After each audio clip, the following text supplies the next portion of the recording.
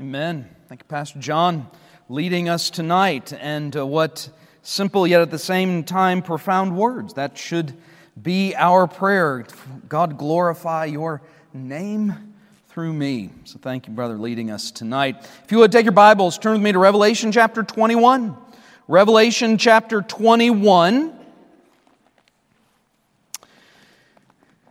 So if you recall from the last few weeks, we have been working our way through this final vision of our forever home.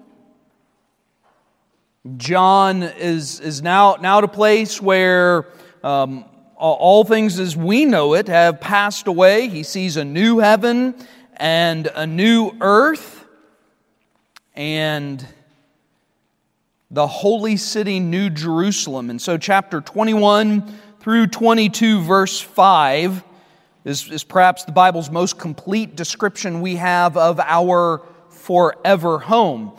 And so let me again just emphasize something in terms of, I don't know if you'd call it timing, chronology, and I'll go ahead and clue you in. This topic is going to be this instead of this. Does that make sense, to make that hand motion? In other words, there's some of the stuff you're just not going to have every bit of detail that you want, right?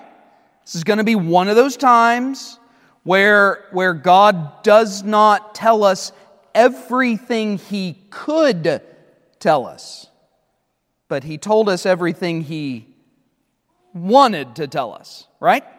All right, so just keep in mind that heaven exists right now. All right? Heaven exists right now. Pastor, what does it look like? I've never been. All right? Never had a vision. Apparently only gives that to 4-year-old boys. All right? I've never been to heaven. I've never seen it. Never walked it. None of that. I don't know what it looks like. But I do know that it is a place of God's perfect presence where He rules and reigns. I do know it is heaven because the triune God is there. I do know it's way better than what we have here and now. And I'm confident that when we die, our soul leaves this body and goes to the presence of the Lord. And we enjoy His presence forever.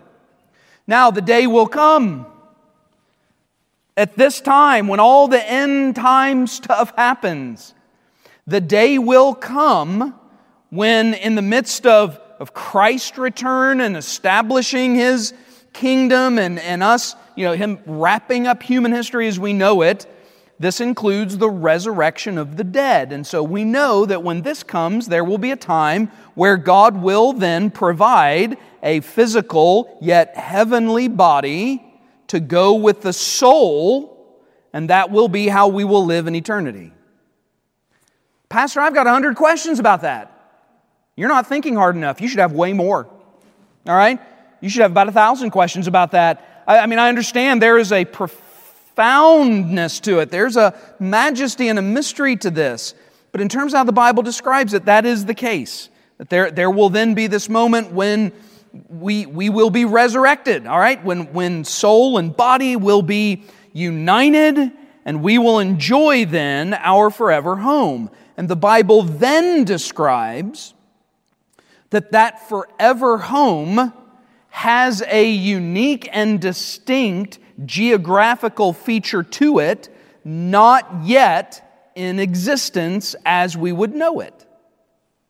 There'll be a new heaven and new earth. Not a new heaven in terms of a new place where God dwells, but a new heavens and new earth. At which point then a heavenly city, a new Jerusalem, will come down out of the sky. It's how John describes it. And will take up its place in the midst of the new heaven and the new earth. That's what Revelation 21 and 22 is describing. This final place, all right, this final location where God's people then will dwell forever and ever.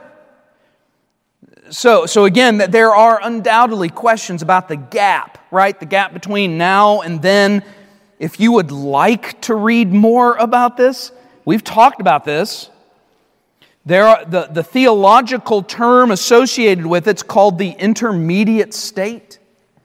And I've got a feeling it dives deeper than maybe most of us are willing to go. All right? In other words, you might have other things to study than the intermediate state. But if you, hearing that word, think, wow, that really jazzes me up. Intermediate state, that's exactly what I want to know about. All right, let me know, okay? And I'll pass along some stuff to you. But I do want to make sure we have that in context. Again, whether we call that chronology or geography or both. But there is heaven now. But it takes on elements that are described here that are not the experience. I would contend these that we have had memorial services for, they're not yet seeing what John describes here in John 21. That doesn't mean they're not in heaven. It just means it's not this yet. And that's okay, because no matter what it is, it's better. All right? So no matter what it is, it's better. Okay, so we've been looking then at this description of our final eternal home. We've been looking at it in terms of its greatness and then its glory. And so just so you know, I'm using the word heaven, and perhaps I've caused some confusion with some folks now that I think about it. I'm using the word heaven in its most general sense to describe that place where we will enjoy our forever reward. All right, that is heaven, where we will enter into our forever reward. And so, though this is describing a new heaven and new earth and a holy city coming down, so there could be some confusion there, the word heaven then being attached to all of this. All right, so we looked last week then at heaven's glory, and we were in the section that is looking at heaven's glory in terms of how it's constructed. We looked at its walls, gates on 12 gates, so 3 on each side. We looked at the foundations. We talked about the references there to the names of the tribes being on the gates, the names of the apostles being on the foundation, and then we got into the dimensions of it. So verse 16, just to kind of run up to what we're going to be finishing out with tonight, verse 16, the city is laid out as a square, its length is as great as its breadth, and he measured the city with a reed, 12,000 furlongs, its length, breadth, and height are equal. Then he measured its wall, 144 cubits, according to the measure of a man, that is of an angel. All right, so the walls here, its dimensions are described as being significant. This would equate to, and I mentioned this last week, 1,500 miles in each direction. Meaning 1,500 miles long, 1,500 miles wide, 1,500 miles deep. That creates a space that was identified as 2.25 million square miles. It would be the equivalent of 60% of the United States. And according to estimates, that would hold, with great comfort, 8 to 10 billion people. 8 to 10 billion. So, I will go ahead and say the Jehovah's Witnesses are way off, all right? The 144,000, that's not it. There's going to be plenty of wiggle room here. And so this place is, again, it is described with an immensity that we could hardly fathom. All right, now take a look at its materials. Then materials of the walls are described. Verse 18. The construction of its wall was of jasper. The city was pure gold like clear glass. Just as a reminder, this is the best human language can do to describe something that is otherworldly. And so when you say gold, clear glass, I think it's the best that John can do. A gold so pure, it is transparent. So pure that it's transparent, all right? The foundations of the wall of the city were adorned with all kinds of precious stones. The first foundation was jasper, the second sapphire, the third chalcedony, the fourth emerald, the fifth sardonyx, the sixth sardius, the seventh chrysolite, the eighth beryl, the ninth topaz, the 10th chrysoprase, the 11th jacinth, and the 12th amethyst. 12 gates were 12 pearls. Each individual gate was of one pearl, and the street of the city was pure gold, like transparent glass. Now, we're not going to go through each of these jewels, all right? You could certainly look those up. I don't think the point is to make a point of each of the jewels. In fact, some of them are really tricky to identify. Some of them they aren't really sure what this might be, what it is referring to. I don't think the point is to get into the exact details of all of the things. Instead, and here's what I think it's getting at. Notice again, the foundations of the wall of the city were adorned with all kinds of precious stones. I don't think that means that you had like several feet of just regular old-fashioned brick and then a stone was stuck in it. I think the thing is full of it. I think this is a way to describe majesty, brilliance, beauty beyond imagination, that it is something worthy of God. Again, the best way I can do this, and we've tried to do this along the way, the best way I could help us understand this, think of the most beautifully constructed thing you've ever seen. And it's a slum compared. Think of the most beautiful thing you've ever seen in your life. Think about the most beautiful buildings in the world. Think of the magnificent cathedrals. It's like a little outhouse shack, all right, compared to what this is describing. That's its point. The point is to go out of its way. The text, God is going out of His way to show John what this place looks like as a way to reinforce to us this world is way better than the world we live in now. The world to come is way better than the one we live in now. And I think that helps provide correction, because I think a lot of folks get in their mind that heaven is like life here except with all the stuff I don't like. Even if you removed from your life now all the stuff you don't like, it's still worse than what heaven will be. And you could go ahead and fill that in however you want. Whatever you describe, it's not going to be as good as what this place is going to be. That's what it's trying to describe to us. And notice again, not just the jewels that in essence make up the foundation, but the gates. Each gate was one solid pearl. You know, some have speculated, again, keep in mind, how many gates are there? 12. 3 on each side. How high are the walls? 1,500 miles. Some have speculated that the gates would be about that tall. That's a big pearl, all right? That is one big pearl.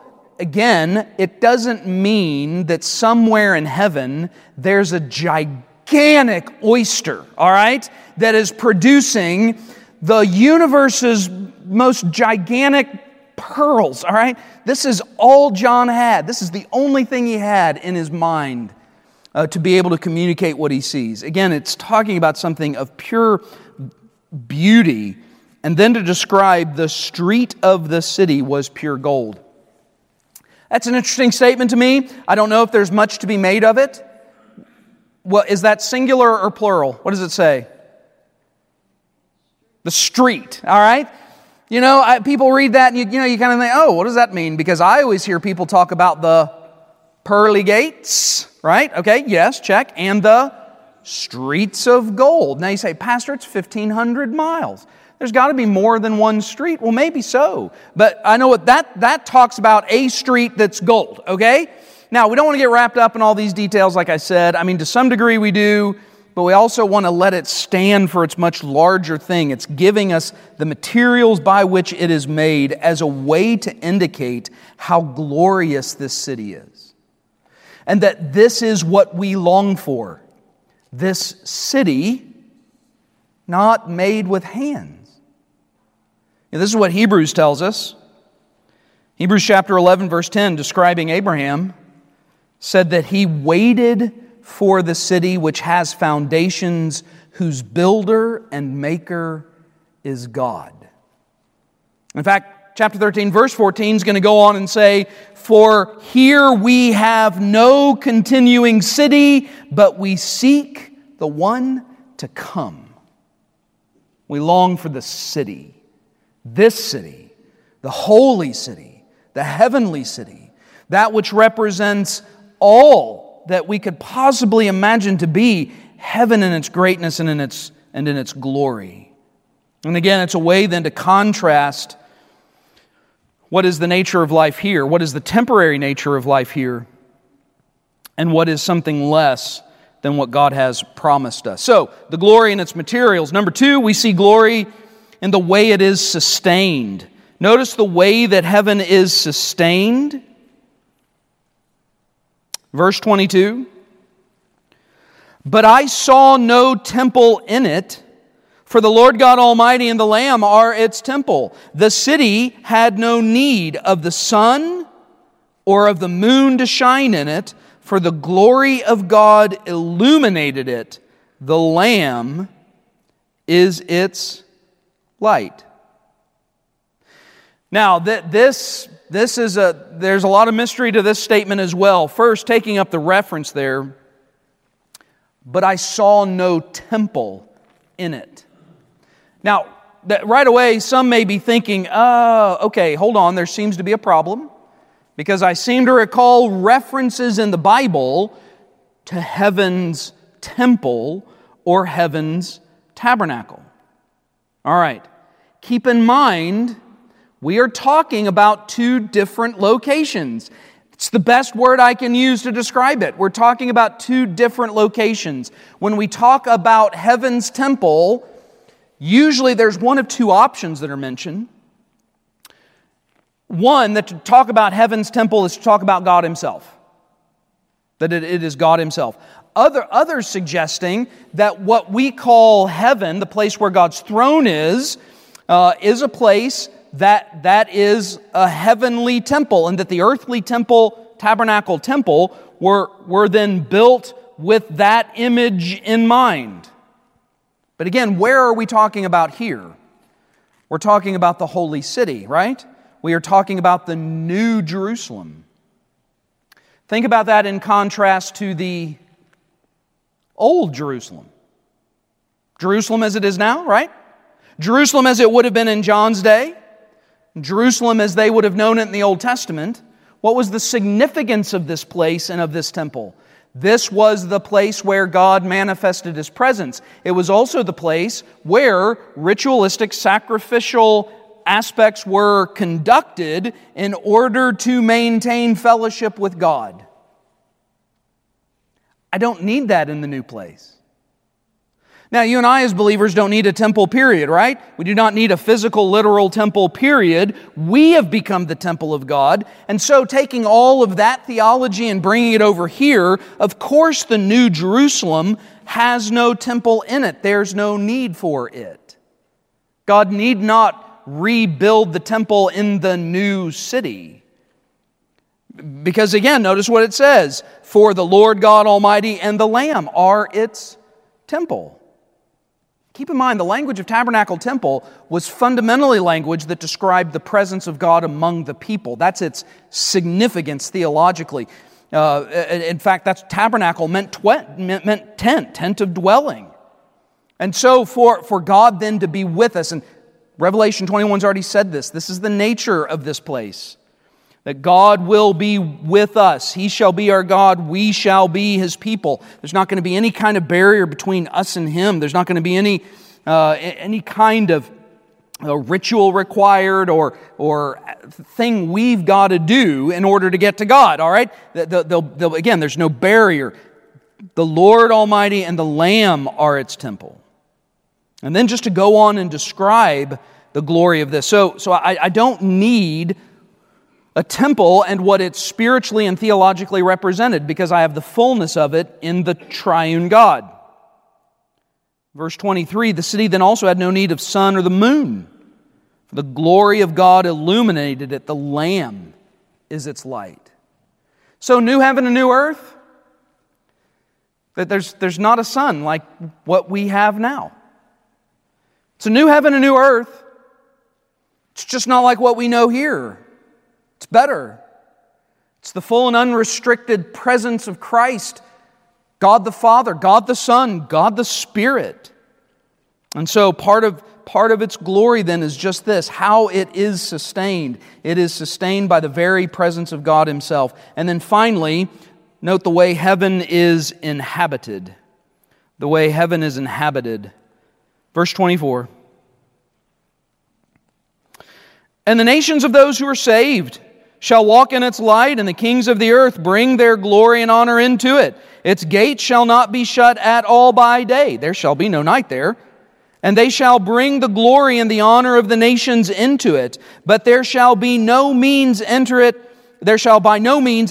anything that defiles or causes an abomination or a lie, but only those who are written in the Lamb's book of life. So this once again reiterates, emphasizes who belongs here. The redeemed.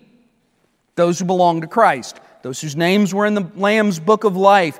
And so kings and nations, and notice that language. It's not just the Jewish people. It's every tribe, tongue, and nation. They will bring their glory. It doesn't mean that they have glory like God has glory. It means they will come in the fullness of their salvation. Now, let me also suggest that the reference here, again, there's a new heaven and a new earth.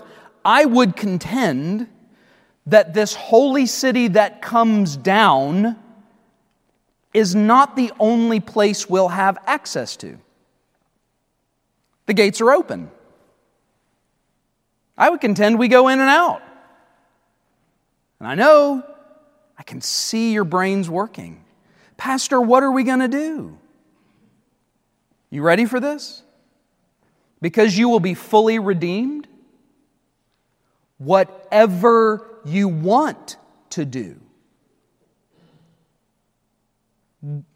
Whatever you want to do. Now, I understand there may be some who will take that a little further and say, well, won't we be engaging in the worship of God? Well, certainly. That is the premise of it all. But He's giving us a city. We talked about this. Why would He give us a city? If there's not activity, if there's not community, if there are not these things that we associate with a city, things happening. And I would contend we can go in and out because the gates are open. Why would the gates be open? Because it's unrestricted. Full access. We're not left out. By the way, you know what else this says? Even talking about the kings that shall come into it. Notice it's not like there's a bigger gate for the more important Christians. There's no, Pastor, I'm sorry. You can't come in this gate. You got a pretty good gate over here. No, this one's reserved for Martin Luther. All right? No, this one's reserved for John MacArthur. Nope, sorry. This is the big one. All right? Is for the big guys. All right? Those who are super duper important in the kingdom. There's nothing like that. It speaks of something that all of us have access to equally. And so again, there is this presence that we enjoy there, and I would contend we could go then wherever else. By the way, we see how this chapter ends. It's not going to be any who enter it who can defile it, or cause an abomination or a lie. Now, I would argue this answers another question that somebody may have. Because we can tell as we read this, it's on a much grander and more glorious scale, but this is a bookend to Genesis 1 and 2, right? God created a place for Adam and Eve. Now, this is of greater beauty, and again, it's spectacular, majestic. New heaven, new earth, all right? So He creates a place for us to enjoy forever. Someone may think, well, can we blow it there? In other words, when we get there, can we do something that'll end up like what Adam and Eve did? No. No. There's not going to be any abomination. There's not going to be any lie. There's not going to be anything that will defile. This is forever. This is the end. There's not going to be any other books after this. There's not going to be any other kind of thing. This is it. And so we are guaranteed this glory to come. All right, we'll stop there and see if there are questions. I know it's a bit early. It doesn't have anything to do with the Super Bowl, but I haven't stopped and asked questions for a while. All right, so we got a good amount of time where I can try and either answer or try and play both sides of the fence. All right, William, you were listening this morning. All right. I don't know if the Garden of Eden had a wall, but I'm trying to figure out what purpose the wall serves in heaven. Okay, if you didn't hear that, Williams asked the question, what purpose does the wall serve in heaven? And that's a good one. I would argue the wall serves as an indication of a literal space God carves out for His people. Now, and in distinction from what we find in this world. Why do we have walls in this world? To protect. It's almost as if these walls are built in a way to say, I could have done that, but the gates are wide open and there's no need to do that. It's a way to express, I would say, the way God makes a place for His people to dwell. So I wouldn't read any more into the presence of the wall than just that. Now, you also mentioned, did the Garden of Eden have a wall? The Bible's not explicit on what it says, but it does describe a gate. A gate that an angel guards. An angel guards the entry to the Garden of Eden so that Adam and Eve could not enter back into it. So think about that in light of what we've just heard here. So I assume, by the way, William, because of that, that's all this is. I assume that there was some kind of then geographical, marking of the Garden of Eden compared to what was outside of it. Okay? Yes? You said we'll be able to do whatever we want to do. I want to pet my dog. All right, okay. So this is going to get awkward. Okay, so William has then said, we can do whatever we want to do. And William said, I want to pet my dog. So this often is the question that gets asked, are there animals in heaven? But that's not really the question, right? What you're asking is, will my animals be in heaven? All right. You know I love you, right? You know I love you. I don't see any evidence in the Bible that suggests your animals that you had here on earth will be in heaven.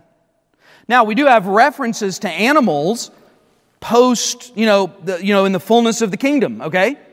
So, all right, I'll leave open just a bit of a door for you, but I don't see anything. And here's the problem. I know this is going to be hard for you to imagine because your pets are just absolutely precious. But at the same time, you should know they are under the curse. They don't function as they should have. They don't. They do function under the curse of sin and death. That's why there's going to be a new heaven and a new earth, because the entirety of the planet suffers under the curse. And in fact, Romans says that it groans longing for the return of Christ, because it suffers under these things. So please don't leave here thinking I'm heartless and I don't like animals, all right? Okay, that is not the thing, and I, There could be all kinds of opinions. I'm just saying I don't find any evidence of that in Scripture. But however, let me tell you this. You know I love you. Okay. Your life in heaven without your animal will be infinitely better than your life here with it. All right. What's that? You can have a horse. Yes. Yes. I can't promise a white one. All right. But yes. Yes. Yeah. Yeah. Horses are great. They seem to be there. And you'll be able to ride it, and you'd never get sore. All right. Isn't that great? Doesn't that sound great? Okay. So that sounds good. All right. Yes, Yvette. Okay, so the question that Yvette has asked, how do I deal with those who claim to have, so they've died, they physically died, and there's proof of that, but claim that in that moment they were then ushered to heaven. They were given a vision of heaven, they've come back, and they have then explained what heaven looks like. Now, Yvette said that I may have to temper my answer. What does that mean? No, it's not a strength necessarily. So here's what I'd say. Now, I might sound a little sassier here to you. Okay, if I had somebody in front of me who's claimed to have this, then I for sure would maybe show a little bit more, tact and consideration. Quite frankly, at the end of the day, my guess is we're going to have to agree to disagree, because they can't be proved. What I would say is how I would encourage you, because there's been books written, right? And I even referenced one like Heaven is for Real. I don't think it's a good book. In fact, I think it is a not good book. And for a lot of reasons, the main one being, why would God do that? Because to me, it only seems to confuse things. So that would be a theological issue that I'd want to then wrestle with somebody. Why would He do that? Why would God, and you understand the way I'm about to use the phrase, why would God go to the trouble of giving me 66 books of the Bible only to come back around in 2000 and whatever and give a 4-year-old kid a tour of heaven to come back so his dad can translate his 4-year-old language into a book that makes it sound like he wasn't feeding him information, but he most certainly was. By the way, why would He do that? That doesn't seem to be the way God ever worked. That would mean these folks who've gotten a vision of heaven, Isaiah, Ezekiel, Paul, John, and some other dude. So what you're saying is, you are in line of 2 of the Old Testament's greatest prophets and 2 New Testament apostles.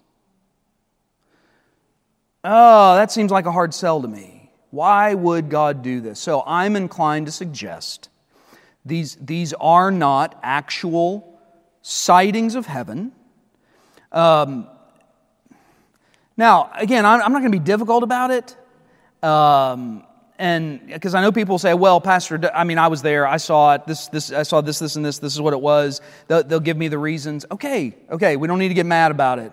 However, I'm not going to use anything somebody tells me they got in a vision of heaven. God has given me His Word. I'm to love His Word. To love His Word. So that's what I'll love. I'll love His Word. So that's kind of how I would deal with it. I am doubtful of all of it. I'm doubtful of all of it. Okay. All right. Good. Fred. Yeah. So Fred brings up the issue of like the lion and the lamb lying down together, the child picking up the snake, these kinds of things, a return back to what would be the balance and beauty of the Garden of Eden. So I knew somebody was going to ask it. All right, I tried to head this off. So Fred asked the question. All right, he did some math, and you math people will have to check the math. He said that means there's about 35 miles in between the gates. Okay, I'll take your word for it. I think you carry the 2 and divide by pi. No, I'm just kidding. I don't have any idea. All right. So he's saying there's people coming and going all the time. Where are they coming from and where are they going? The simple answer, the new heaven and new earth. The new heaven and new earth. And I would contend they have access to the very throne of God, which is not described as being in the New Jerusalem, right? What John sees earlier in the book, the throne, if you have to go, we didn't look at it necessarily in detail, go all the way back to like chapter 5. And what John sees in terms of the heavenly throne, that location will still be there. I would assume we'd have access to that too. So that's my best answer, all right? Where are they coming from and going? They're going in and out. So, Dennis. Because I'm sitting behind Fred, this question is coming over. All right. So, there's a new earth. The people that are there, the redeemed, we have the same bodies that we have. Not the same, I mean, the same in terms of physical bodies. 2 arms, 2 eyes, mouth. Is that what you... Yes. Okay. If it's 1,500 miles, in verse 6 we saw John saying he saw a holy city, New Jerusalem, coming down out of heaven. It doesn't say landed. No, that's true. Yeah, that's true. It doesn't say that it actually alighted on the ground. It's 1,500 miles. Here's the first part. That's between 250 and 300 Mount Everest. So we have to breathe differently, or there's something that's changed. Okay, so the question is, given the size of the wall, of the city, 1,500 miles, obviously that takes you out of, say, the Earth's atmosphere as we know it now. So what does that mean? What are we like? What are our bodies like? I mean, really, the question could even extend. So, what's the nature of our heart, lungs, stomach, all that kind of thing? I won't put it in exact details the way my middle son asked me many, many years ago when talking about heaven, but he did ask one time because we were potty training him. Dad, because he'd been talking to his older brother Daniel, all right, and Daniel was laying out all of his theology, which had Micah confused, my middle son, and so he did ask, do we go to the bathroom? He didn't ask that, all right, but he asked about number 2, said, do we go to the bathroom? And I said, you're going to need to ask your grandfather. That's exactly what I told him. So I understand the nature of our bodies will be like this one to some degree, but not then. And I would say then, because it's a new heaven and new earth, it's just of a different thing that it is now. I think that'd be the simplest answer. Yeah. All right, so if you got other questions, hold on to them till next week. We're finishing this all up next week, all right? And we'll give some time then to other questions and finish up our series on eschatology. All right, let's pray together. Father God, thank you again for the gathering of your people. And we're grateful that we are your people, that our salvation is secured now and forever. We thank you for the promises that are ours now and forever. And Father, let us rest in those. And let us recognize that while we think about these things and we have questions about what your word says and how all this works together, may we also recognize what is the imperative of living in faith and obedience now, that all of this should really encourage confidence and courage in the world that we live in, that we can be faithful to you. We can face whatever trial, tribulation, or persecution may come our way, because you have guaranteed this for us. And so, Father, may that then go with us as we go into the rest of this week. We thank you that this week lays out before us. You have given it to us, and we enter by faith, trusting you with our days, trusting you with our lives, asking God that you would use us as a means to your end. May we be a people that glorify you in all that we do. And it's in Christ's name we pray. Amen.